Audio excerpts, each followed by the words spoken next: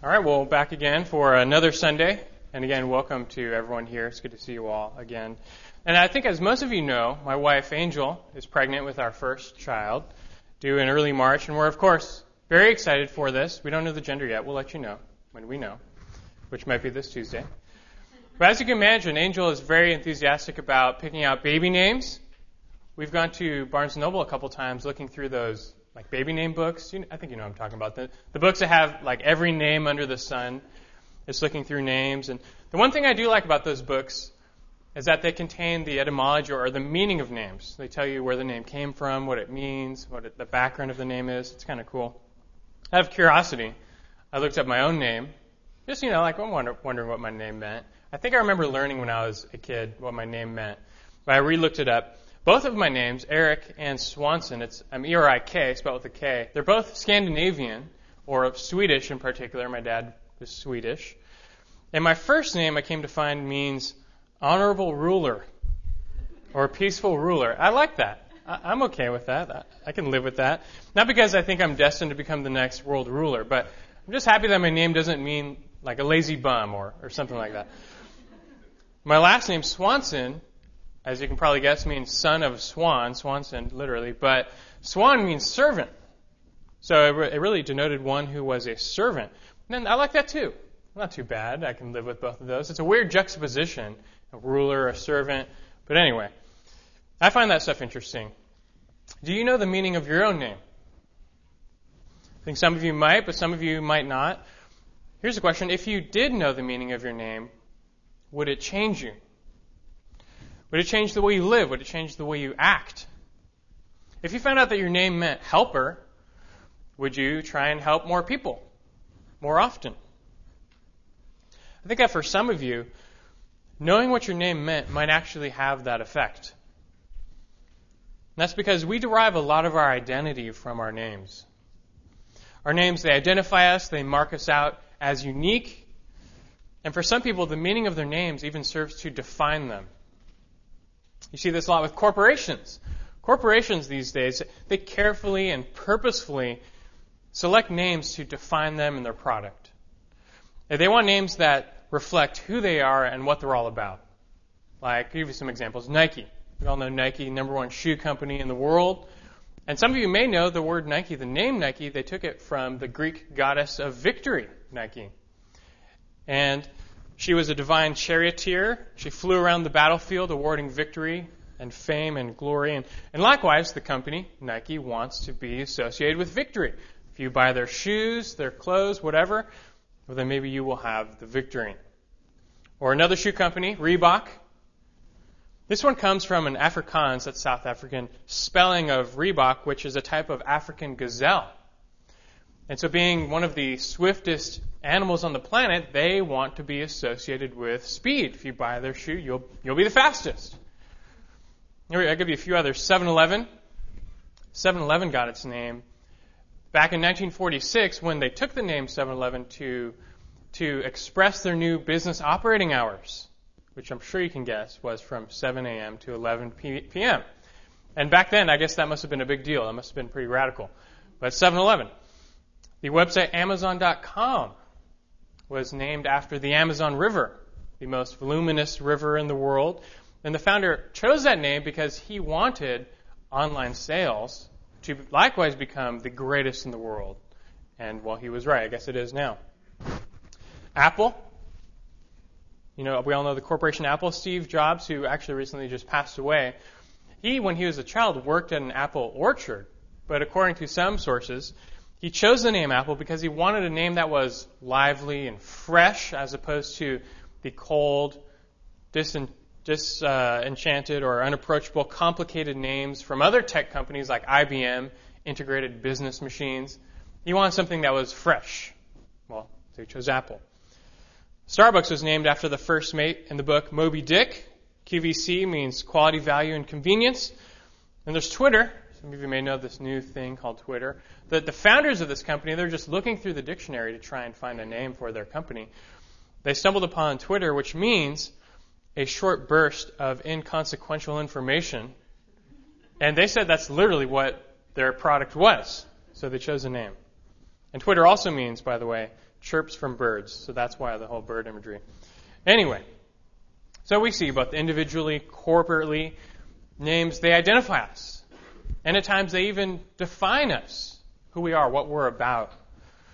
They give us our unique identity in the world. And furthermore, they help form that identity. They set us apart. This is true for our individual names. This is true for corporate names. And as you can imagine, it's true for church names, including our very own Berean Bible Church. As I think most of you know, I'm the new pastor here. It's my second official Sunday.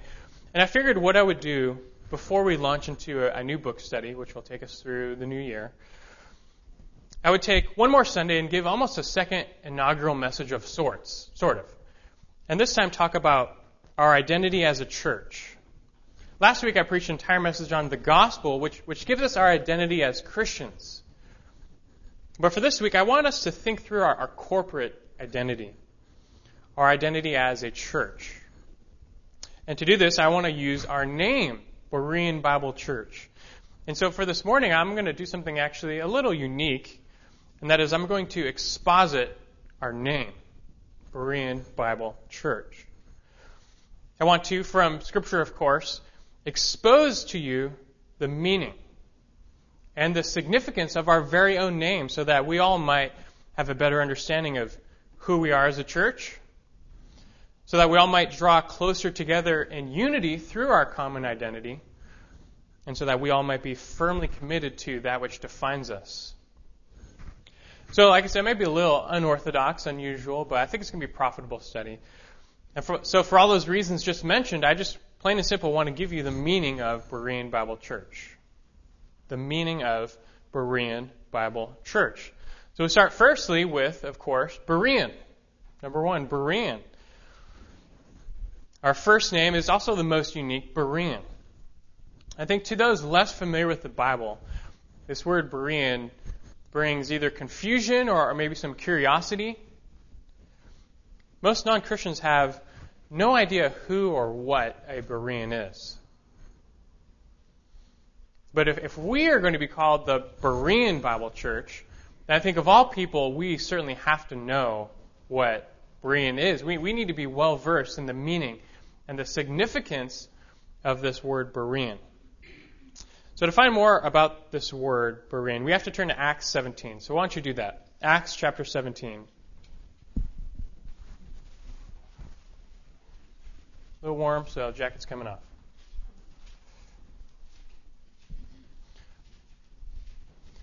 Acts chapter 17.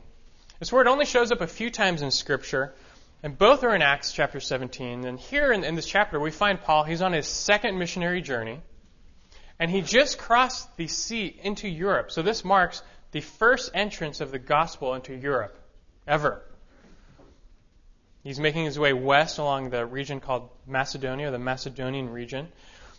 Let's start at verse 1 just to get the context. Acts 17, verse 1. Now when they had traveled through Amphipolis and Apollonia, they came to Thessalonica, where there was a synagogue of the Jews.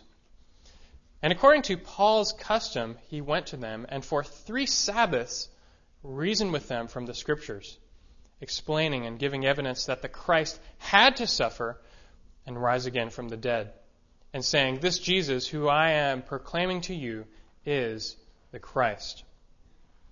Here we get a little bit of a glimpse into Paul's evangelistic custom. As he would go traveling around from city to city, he took the gospel, as Romans mentions, to the Jew first and then to the Greek. So this explains why he pulled up into a city. He said, "Where's the synagogue? First things first, show me the local synagogue." And he went there to go minister to the Jews. Because Christ wanted him to take the gospel first to the Jews, but then second to the Greek. So it says that here he spent 3 Sabbaths, or 3 Saturdays or Fridays at sundown to Saturday at sundown. Essentially 3 Saturdays reasoning with these Jews from the Scriptures. Remember when Christ was on the road to Emmaus, or he met those 2 guys on the road to Emmaus, and he explained to them the things in Scripture that were speaking about him, and he opened their eyes to what the Old Testament said about him. That's what Paul is doing with these Jews. He's taking them through those key passages in the Old Testament that speak of this Messiah, this Jesus, and how the fact that this Messiah had to die and rise again. Here in this verse it says Paul was explaining and giving evidence, as verse 3 says, that Jesus is the Christ. Here Christ is used as a technical term. Christ, it means the Messiah. Christ literally means the anointed one, which to the Jews, that was a reference to their Messiah. The Messiah was the anointed one of God. And it was critical, obviously, that these Jews accept Jesus as the true Messiah. But you have to remember one thing. The cross, to the Jews, was a huge stumbling block. That's what they just couldn't get over, the cross. They believed in the Messiah. Some of them even believed in two Messiahs. But they had hope in this figure, that the Messiah that was clearly promised in the Old Testament. But they couldn't comprehend how the Messiah could die. They couldn't get that. How could their Savior conquer Rome and then usher in the kingdom if he's dead? That didn't compute with them. They just couldn't get past it. They couldn't understand. It was their stumbling block. To us now, it's obvious. We get it. But you have to remember, they were approaching Scripture with a blindfold on. They didn't have eyes to see. It wasn't open to them to see. So Paul was reasoning with them from Scripture, hoping to, by God's grace, lift that blindfold, remove that blindfold, and show them, through God intervening, the truth of Christ, the Messiah. Look at verse 4. And some of them were persuaded and joined Paul and Silas, along with a large number of the God-fearing Greeks, and a number of the leading women. So here's some good news, that some of these Jews were persuaded, and they did believe. God's grace intervened in their lives, and the veil was lifted. The veil was removed, as Paul would later go on to say in 2 Corinthians 3. And they were given eyes to see that Christ truly was their Messiah. Luke also mentions that a large number of God-fearing Greeks were saved that day, as well as some of the leading women. And here it's just showing how the gospel, it's penetrating beyond gender, beyond ethnicity. It's just going to everybody. There's no limits. There's no exceptions. No one is kept back from the gospel at this point. Just as a side note, you have this group, the God-fearing Greeks. They're going to show up later. An interesting group of people back then. You know, in many of these ancient cities, there were these monotheistic Greeks. As you know, most of the ancient Greeks were polytheistic. They had many gods. But there were some who were monotheistic. They just believed in one God. And oftentimes they clung to the God of the Jews, who was a strong, obviously monotheistic God. That's how they saw him. And these Jews, they allowed the Greeks to come to the synagogue and to basically show up. They made them sit in the back. They kept them at arm's length. But they let them stick around. And, of course, they accepted their money. But they tolerated these God-fearing Greeks, is what they called them, or Gentiles. That being said, though, sitting in the back of the synagogue, they became acquainted with the Old Testament over time. They became acquainted with this Messiah figure.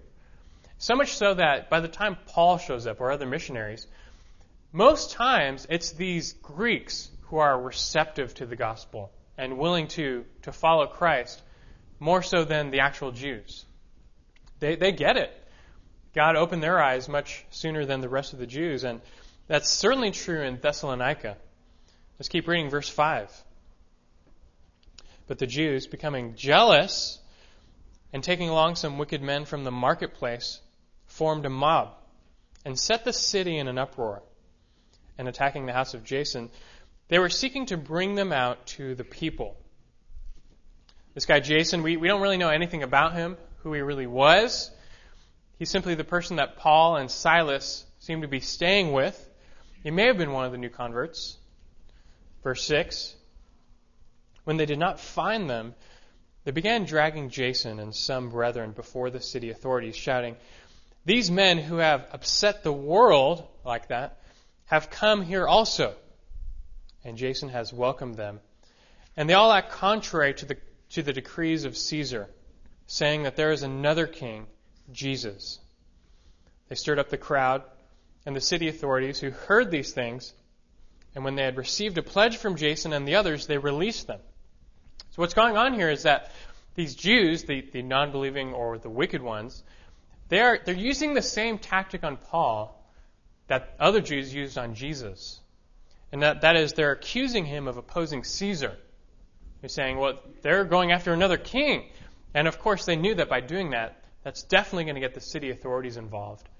So evidently, it appears Paul, Silas were arrested and jailed. And they were held for some time until Jason and some others apparently posted bail or gave a pledge. And most likely that came along with it, the fact that, hey, we'll release you from jail, but you've got to leave the city. And so then we come to verse 10. The brethren immediately then sent Paul and Silas away by night to Berea, and when they arrived, they went into the synagogue of the Jews. So to prevent further trouble in Thessalonica, the believers, they send Paul and Silas away. And technically, Timothy's with them. He's not mentioned here in this verse, but he's with them. He popped up before. He's going to show up later. And they send them further west to Berea. Berea was about 50 miles west or southwest of Thessalonica. It's about a 3 days journey. It would have taken them about 3 days to get there. And it was a good-sized city. And what do when they get there? Take a nap, take a little break, take a breather. It says immediately they went into the synagogue of the Jews. They got right back to work. They said, well, new city, where's the synagogue? We're going to go. And we're going to continue to minister to the Jews, God's people. But there is a difference with these Jews in Berea. There's something different about them. They had a response they hadn't really encountered before. Well, what was that response? Well, look at verse 11. Now, these were more noble-minded than those in Thessalonica, for they received the word with great eagerness, examining the Scriptures daily to see whether these things were so. So here it is. Here's our main verse. This is the verse we've been working up to or building our way to. Verse 11 here. This is why we are Berean Bible Church. And many other churches have the word Berean in their name. You know, you look around town, you don't see too many Thessalonian Bible churches. They weren't that great. But there's something about these Bereans that they left an example behind, worthy to follow, worthy to name a church after. And so what was so special about them? Well, let me point out three aspects of these Berean believers, just to give you some structure. Three aspects of these Berean believers. First, notice their character. Their character. Verse 11, Luke says that these Jews were more noble-minded than those in Thessalonica. More noble-minded. This word for noble-minded in the Greek originally meant being of a noble birth or high-born. Referred to a superior breed, but it came to have a more general connotation for those noble in character, upright, honorable. And so instead of being superior in breed, these Jews in Berea were superior in character. So what made them that way? What made them so noble, of such noble character? Well, secondly, notice their craving. Their craving. For it goes on to say, for they received the word with great eagerness. They had a craving for it, for the word. They desired it. They wanted it. They had an appetite for it. And Paul was feeding them. Remember, Paul, he wasn't just making stuff up. He was taking them through the Old Testament. And so in a reverence for God's word, they were open to learning. They accepted it. They received it. They welcomed it, learning something new from God's word. And they did this, he says, with a great eagerness. Not only did they listen to Paul teach, but they did so with a zeal, a readiness, an eagerness to learn, to see what he had to say. They were open to it. He wasn't just giving them his thoughts and opinions. He was claiming to explain the Scriptures. So at the very least, they were going to hear that out because of a reverence for God's word. You just see from them, they really valued God's word. It wasn't just for show. It wasn't just pretend like the Thessalonian Jews. They really had a hunger for Scripture, for the true meaning of Scripture. And so at the least, they were going to hear Paul out. Here's the thing, though. Paul was showing them things from Scripture that rattled their cage. He was exposing them to truth that went against their traditional teaching. It was a big deal for them. It's like today, if you were to sit down with a Catholic and explain to them how the Pope and the entire Roman Catholic system can't be found in the Bible. When you challenge someone's long-standing beliefs or traditions like that, it doesn't usually go well. It usually ends poorly. So what was Paul showing these Bereans that was going so against their traditional beliefs? Well, like we said before, he was making these huge claims that not only was Jesus the Christ, or the Messiah, but also that this Messiah had to die. He had to die and rise again for the forgiveness of sins before the kingdom comes. And to these Jews, that this was huge. This went against everything they learned growing up as Jews. So how did they react? How did these noble-minded Bereans react to this information, to these claims? Did they respond in anger and jealousy like the Jews in Thessalonica? Well, no. Understanding that Paul was just making these claims from the Old Testament, they had a different response. So first we saw their character. Second we saw their craving. Third now, their conduct. Their conduct. Finishing off verse 11, they received the word with great eagerness. And then what did they do? Examining the Scriptures daily to see whether these things were so. They were open to the truth. They really valued the truth. And so when they were confronted with something they didn't know, they just had to find out for themselves if this was true or not. That was the response. And so they examined, not Paul's words, but they examined Scripture. They went back to the Word to see if this was true. This word for examine means to question, to study carefully. It's used in a legal setting where you would cross-examine or you would investigate. You'd even interrogate a defendant. These Bereans were taking Scripture to task in a good way and just pouring into it, investigating it, even interrogating it, just asking, what's true? Is this true? Is what Paul is saying true? They had to know. And they went back to the book to find out. And here's a huge difference between these Bereans and the Thessalonians. He says they did this how often? Daily. Daily. That's a big difference. Remember Paul, when he showed up in Thessalonica, he reasoned with the Jews over a period of 3 Sabbaths.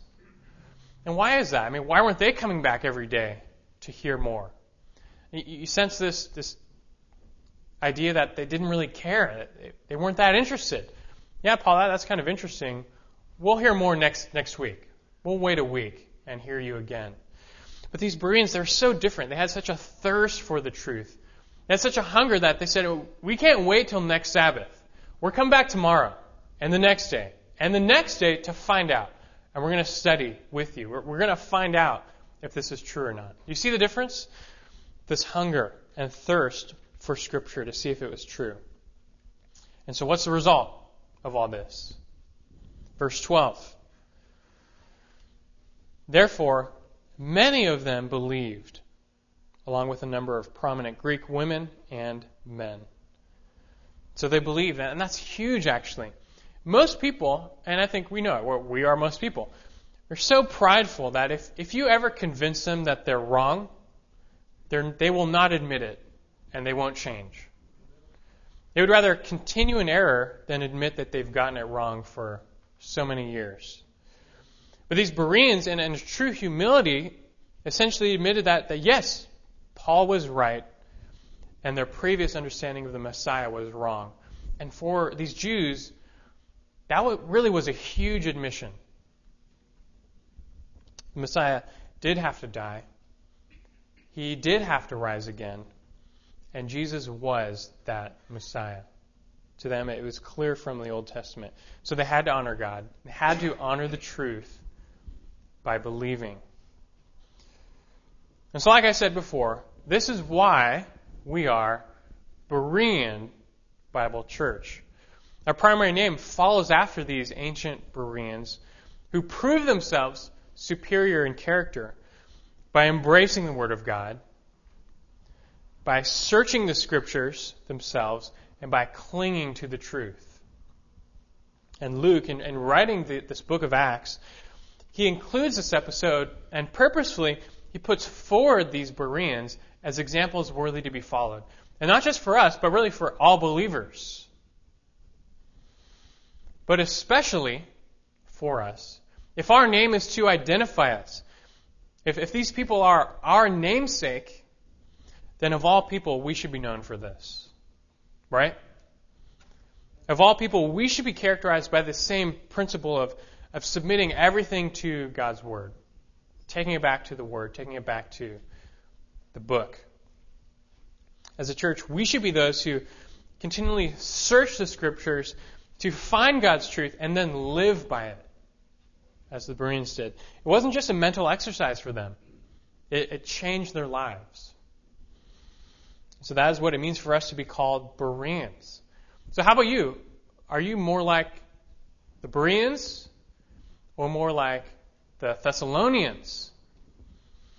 If you were to hear something from the pulpit that you didn't like, that maybe rubbed you the wrong way, would you be quick to get angry, quick to complain, or quick to go home and search the Scriptures yourself to see in humility if maybe there's something more you need to learn? Maybe there's something you're not seeing. How would you respond? And in general, are you one who searches the Scriptures? And what does your time in the Word look like? Are you a student of the Word, or do you read the Bible like you read the newspaper? You browse through for about 10 minutes, then you put it down, and you don't think about it for the rest of the day.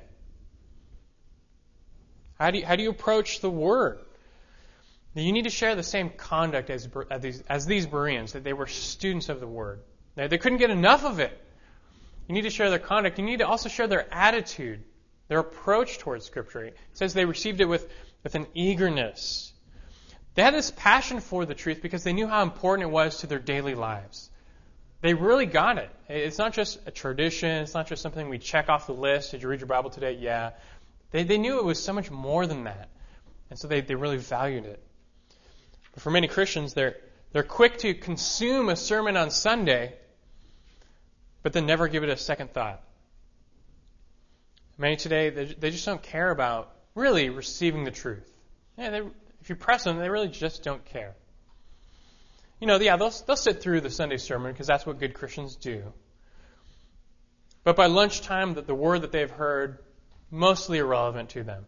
It's mostly forgotten. So is this you? Consider your attitude toward the Word. And if it is you, hey, change. And ask God to really build in you this desire for His Word, where you can't get enough. Learn from these Bereans who loved the Word so much they couldn't let a day pass without being in it, because they got it. Daily they were people of the book. It transformed their lives. God wants the same to be true of us, corporally and even individually, Berean Bible Church. Well, we need to move on to our second name now, the second part of our name. First, that was Berean. Now, let's move on to Bible. Secondly, Berean Bible Church. If anyone asks, you can say, well, the Bible is our middle name. Whereas our first name pertains more to the action we should be characterized by, namely searching or studying, our second name pertains more to the object of that action, namely, obviously, the Bible. We are Berean Bible Church, not Berean Koran Church, Berean Vidas Church, Berean Book of Mormon Church. You get the picture. We're Berean Bible Church. And so the Bible is our sole focus. Well, why is that? What's so special about the Bible that it should be in our name? Well, we can't do a full-fledged bibliology course right now. Someday we will. Not right now.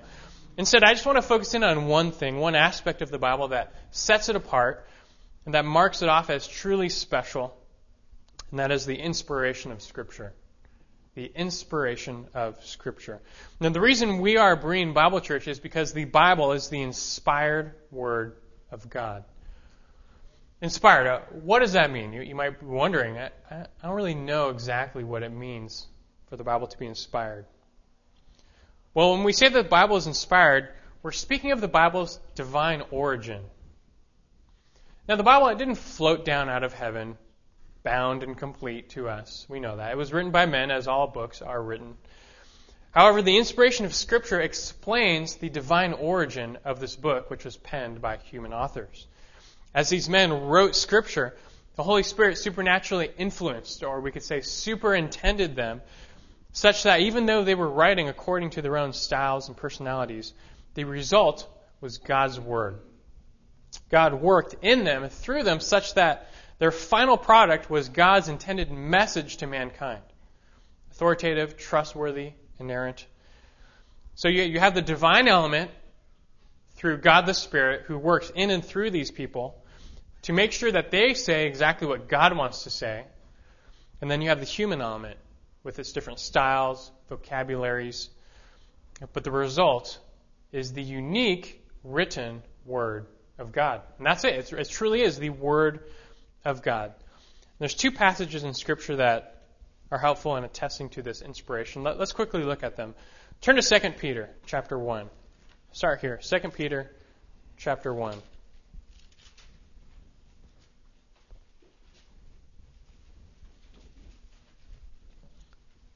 Here Peter is talking about how he was an eyewitness to the transfiguration. And talk about an amazing experience, just personal experience. But he's saying that more significant than that, more telling than that, is what he calls the more sure prophetic Word of God.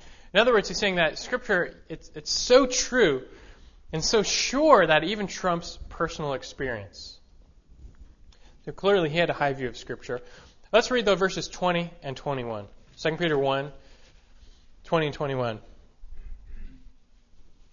But know this, first of all, that no prophecy of Scripture is a matter of one's own interpretation. For no prophecy was ever made by an act of human will, but men, moved by the Holy Spirit, spoke from God. Here at the end of verse 21, we see why Scripture is so much more powerful and important than experience. Experiences can be false, but the prophetic word comes from God's own mouth. And this is why the Bible is so significant. It's a book, yes, but it's a book written by men who were moved by the Holy Spirit and then consequently spoke from God. The Bible is then God's word. When you read the Book of Mormon, you're reading Joseph Smith. When you read the Bible, you're not reading Moses or Paul or David or John. Ultimately, you're reading God. That's the difference. That's why the Bible is so important, and that's why we are Berean Bible Church. Men, moved by the Holy Spirit, spoke from God. There's one more verse that we need to look at, 2 Timothy chapter 3. So turn there. 2 Timothy chapter 3.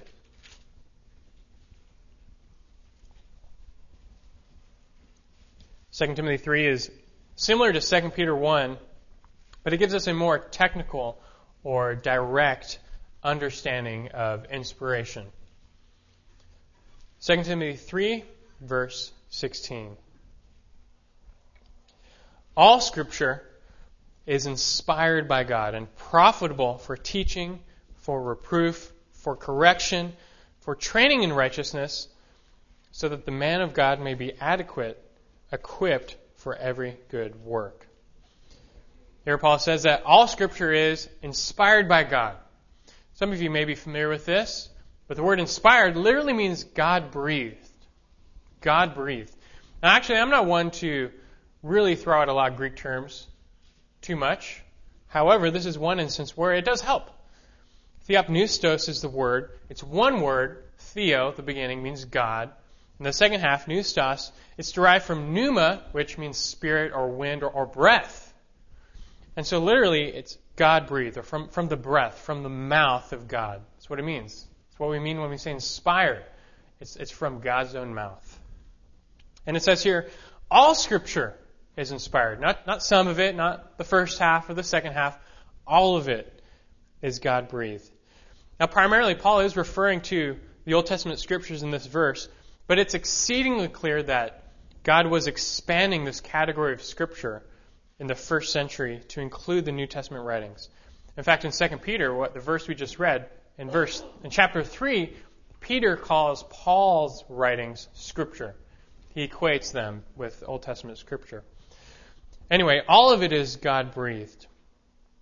And 2 Timothy 3 also goes on to show us why the Bible is so important for our Christian lives. It's not an irrelevant book. It really isn't.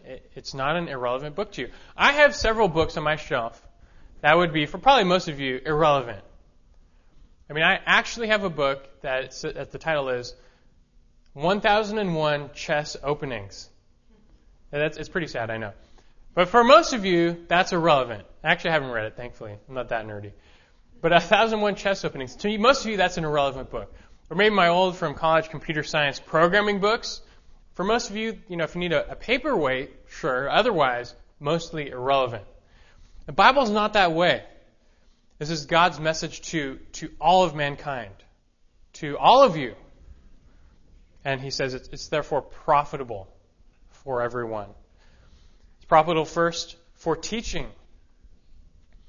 We need instruction. We need God's teaching, His instruction to us. But don't tell me what you think. And don't tell me your opinion. Tell me God's. If God is silent on a matter, okay, sure, tell me what you think. That's fine. But otherwise, I want to know what God has to say about something. I want God's instruction, and that comes from the Bible. This is why I'm up here preaching from this book and not my personal experiences or current events. This is why. It is profitable for teaching. It's also profitable for reproof and correction.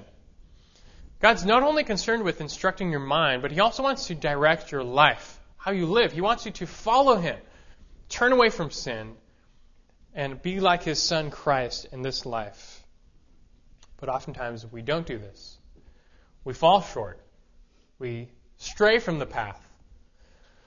Well, Scripture is profitable and useful for, he says, reproving us and for correcting us, for getting us back on the path of following Jesus.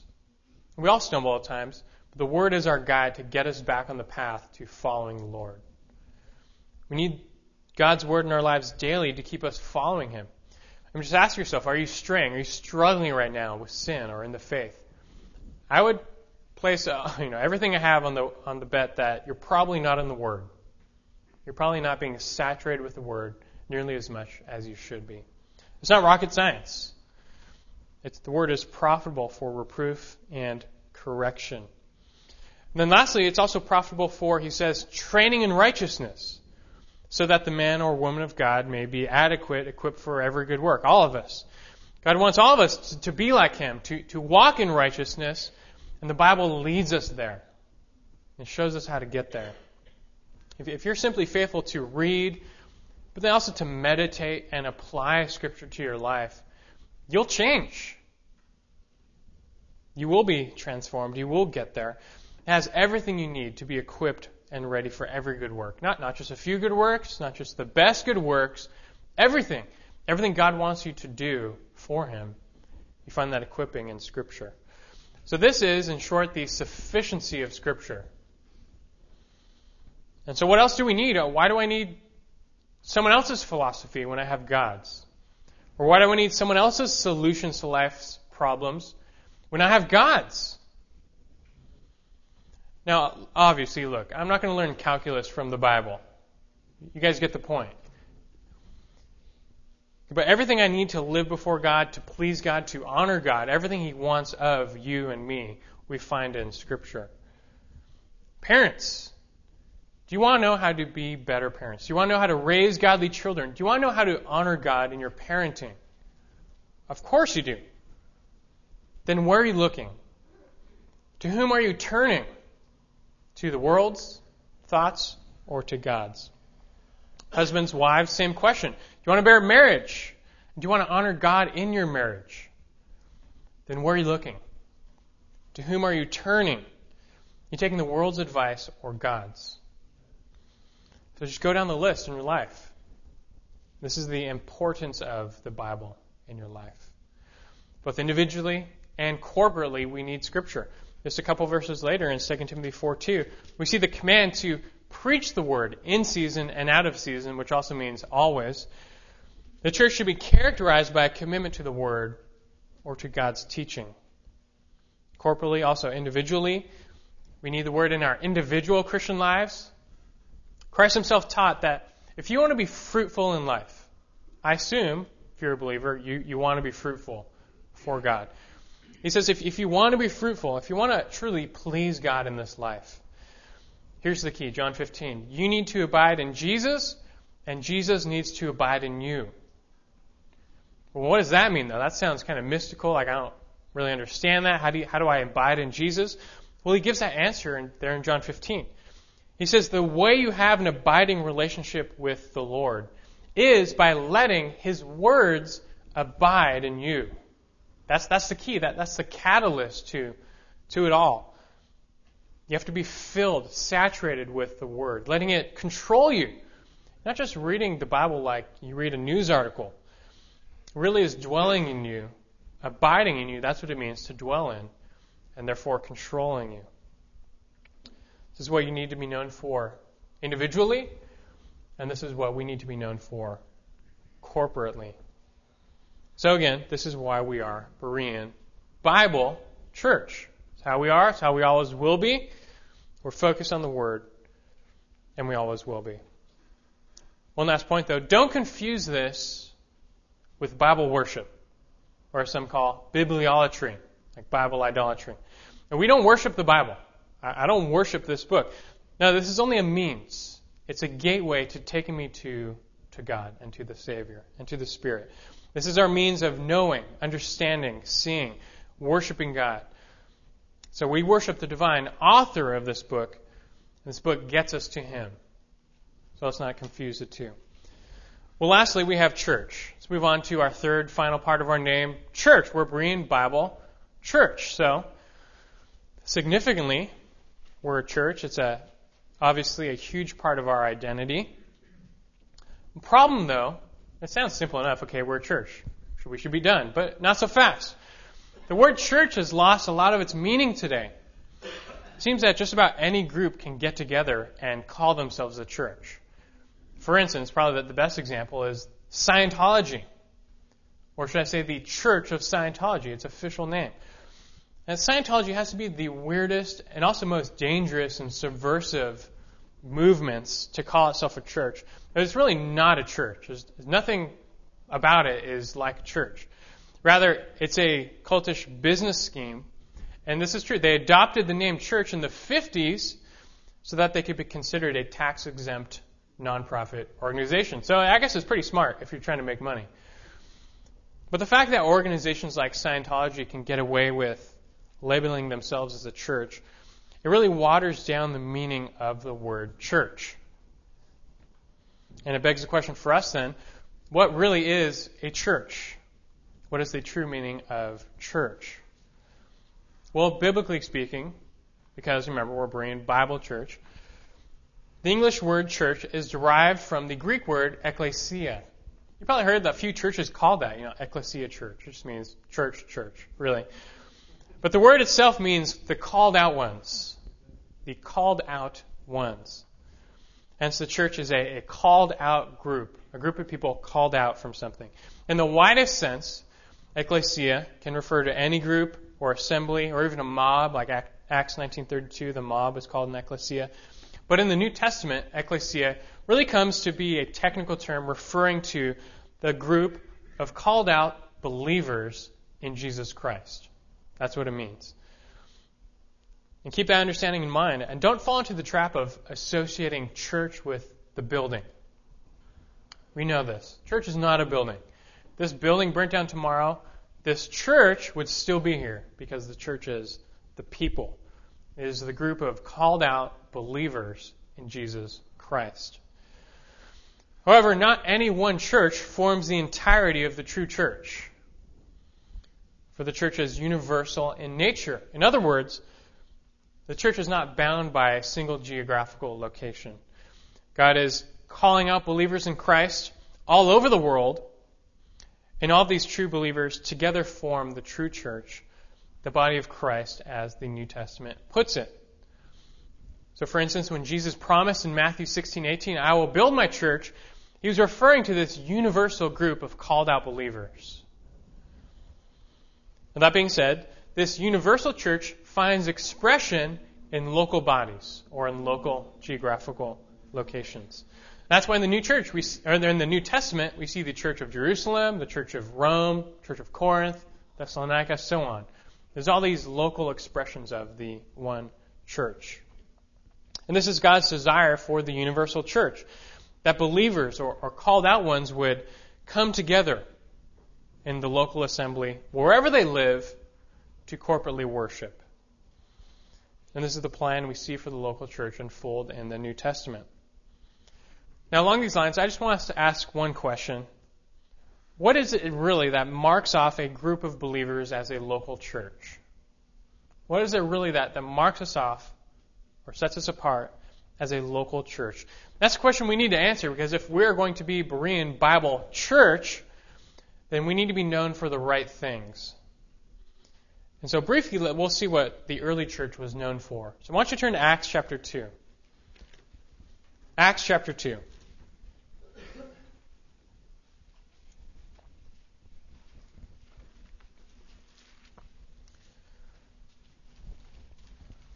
We'll look at one verse that helps define or describe what the church should be about. These aren't the only important things, not by any means, but they really are essential, and for our time right now, sufficient in helping us understand what marks off a church. Acts chapter 2, this is the early church after Pentecost. The church is literally right now beginning. Peter preaches, thousands are saved, and here's what they're doing. Acts chapter 2. Let's just read verse 42. They, these new believers, they were continually devoting themselves to the apostles' teaching and to fellowship, to the breaking of bread, and to prayer. So here, 4 elements of this brand new assembly or church are clear. So what were they known for? Well, 4 things, he says. They were continually devoting themselves to what? 4 things. 1, the apostles' teaching. 2, fellowship. 3, breaking bread, which is a reference to communion. And then 4, prayer. The church is characterized by those called out believers who gather frequently. And as they gather, they continually devote themselves to fellowshipping together, to listening and applying the Word of God together, to remembering Christ in communion together, and then lastly, in praying together. And these elements, at the very least, again, these aren't the only, but at the least, they must be present if we or any group seeks to be identified as a church. That's why we do these things. We will always be identified by these things at the least, which is why we are Berean Bible Church. We're a church, and this is what we want to be known for. So whenever we gather as a church, you can expect either some time together in the Word, or time in true fellowship, or time in communion, or time in prayer. One or the other. These are some of the essential marks of a healthy church. As a side note, we have mentioned in here fellowship, this true fellowship that existed amongst the early church. But fellowship really is largely misunderstood. It has this really wide meaning now where people throw around the word fellowship like it's just anything, just hanging out is fellowship. Let's go to a movie after church. Want a fellowship? Sure. It just becomes anything now. And so what exactly is true fellowship? The reason I mention this is, like I mentioned earlier, tonight I'm starting a little 2-part mini-series on the meaning, the nature of true fellowship. And I invite you to really be a part of that, because that's something as a church we want to get right and not misuse.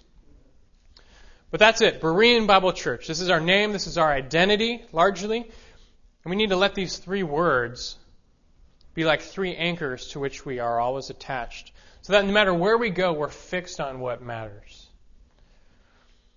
As we finish reflecting on these three words, I want to leave you with one parting exhortation, or really a call almost. A call to be a part of this church, Berean Bible Church. This is a local church. Here we are. So are you a part of it?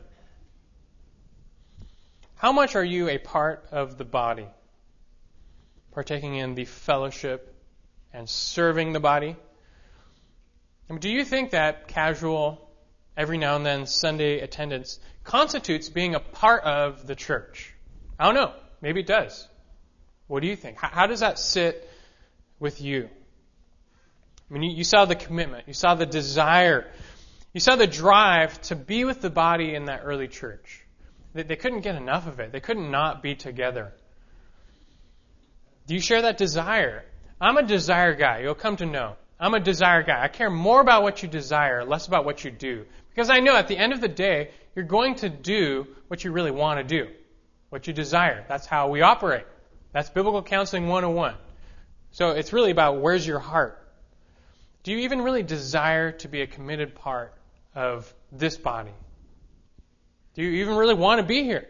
You may miss a few Sundays. That's fine. But where's your heart? Are you trying to find ways to serve, to get plugged in, to be more part of this body? Are you looking for ways to not simply be an attendee, a consumer, a recipient, but one who serves, who participates, who does his or her part in building up one another in love? It's what we're all called to do. Just pick a one another. There is a lot to do. Ministry calls all of us. And so I want to know, who are the men, the women who are ready to stand up and pour themselves into building this ministry? I want yourself, just ask yourself this, or I want you to ask yourself this when it comes to the church. Where are you? Where would you classify yourself? Maybe you're on the fringe. Well, then step up and become a regular attender. Or maybe you already are a pretty regular attender. Well, then step up and become a member. Well, maybe you're a member. Well, then step up and become a servant leader. Just find where you are and just advance, grow. Take the next step forward. I'm not asking everyone to become an elder tomorrow. But let's just join together. And more than just Sunday morning attendance, to do the work that Christ entrusted all of us. The work of the ministry, it's not just my job, because I'm the pastor. It's all of us. We're all called to serve the body with whatever spiritual gifts we have, so that we might impact this community for the gospel. So that's what we need to be doing. So I want to exhort you, encourage you to do that. Get excited, like the early church, to be a part of this body. And so remember, for as much as we focus on our identity this morning, we can't lose sight of our mission as well. To reach the lost, to impact this community, and I want everyone in here. I want every single person to know Christ and to worship Him with us. So let's remember our mission. This is what God wants from us, Berean Bible Church. Let's pray.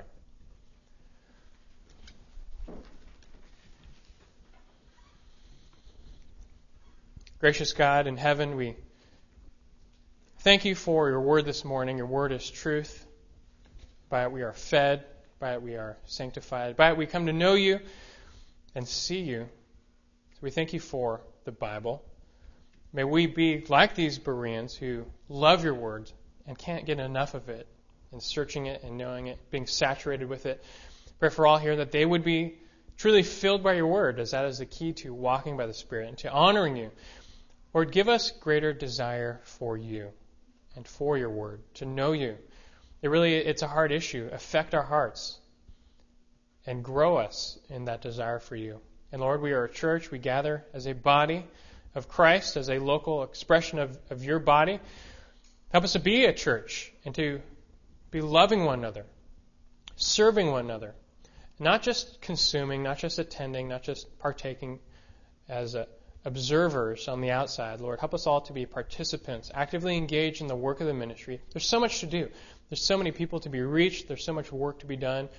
Lord, we know you are building your church, but you want us to partner with you and serve you. Help us all to take that on. with a great love and a desire and a joy and a privilege to do that. Bless us, Lord, as we go forward. In your name we pray. Amen.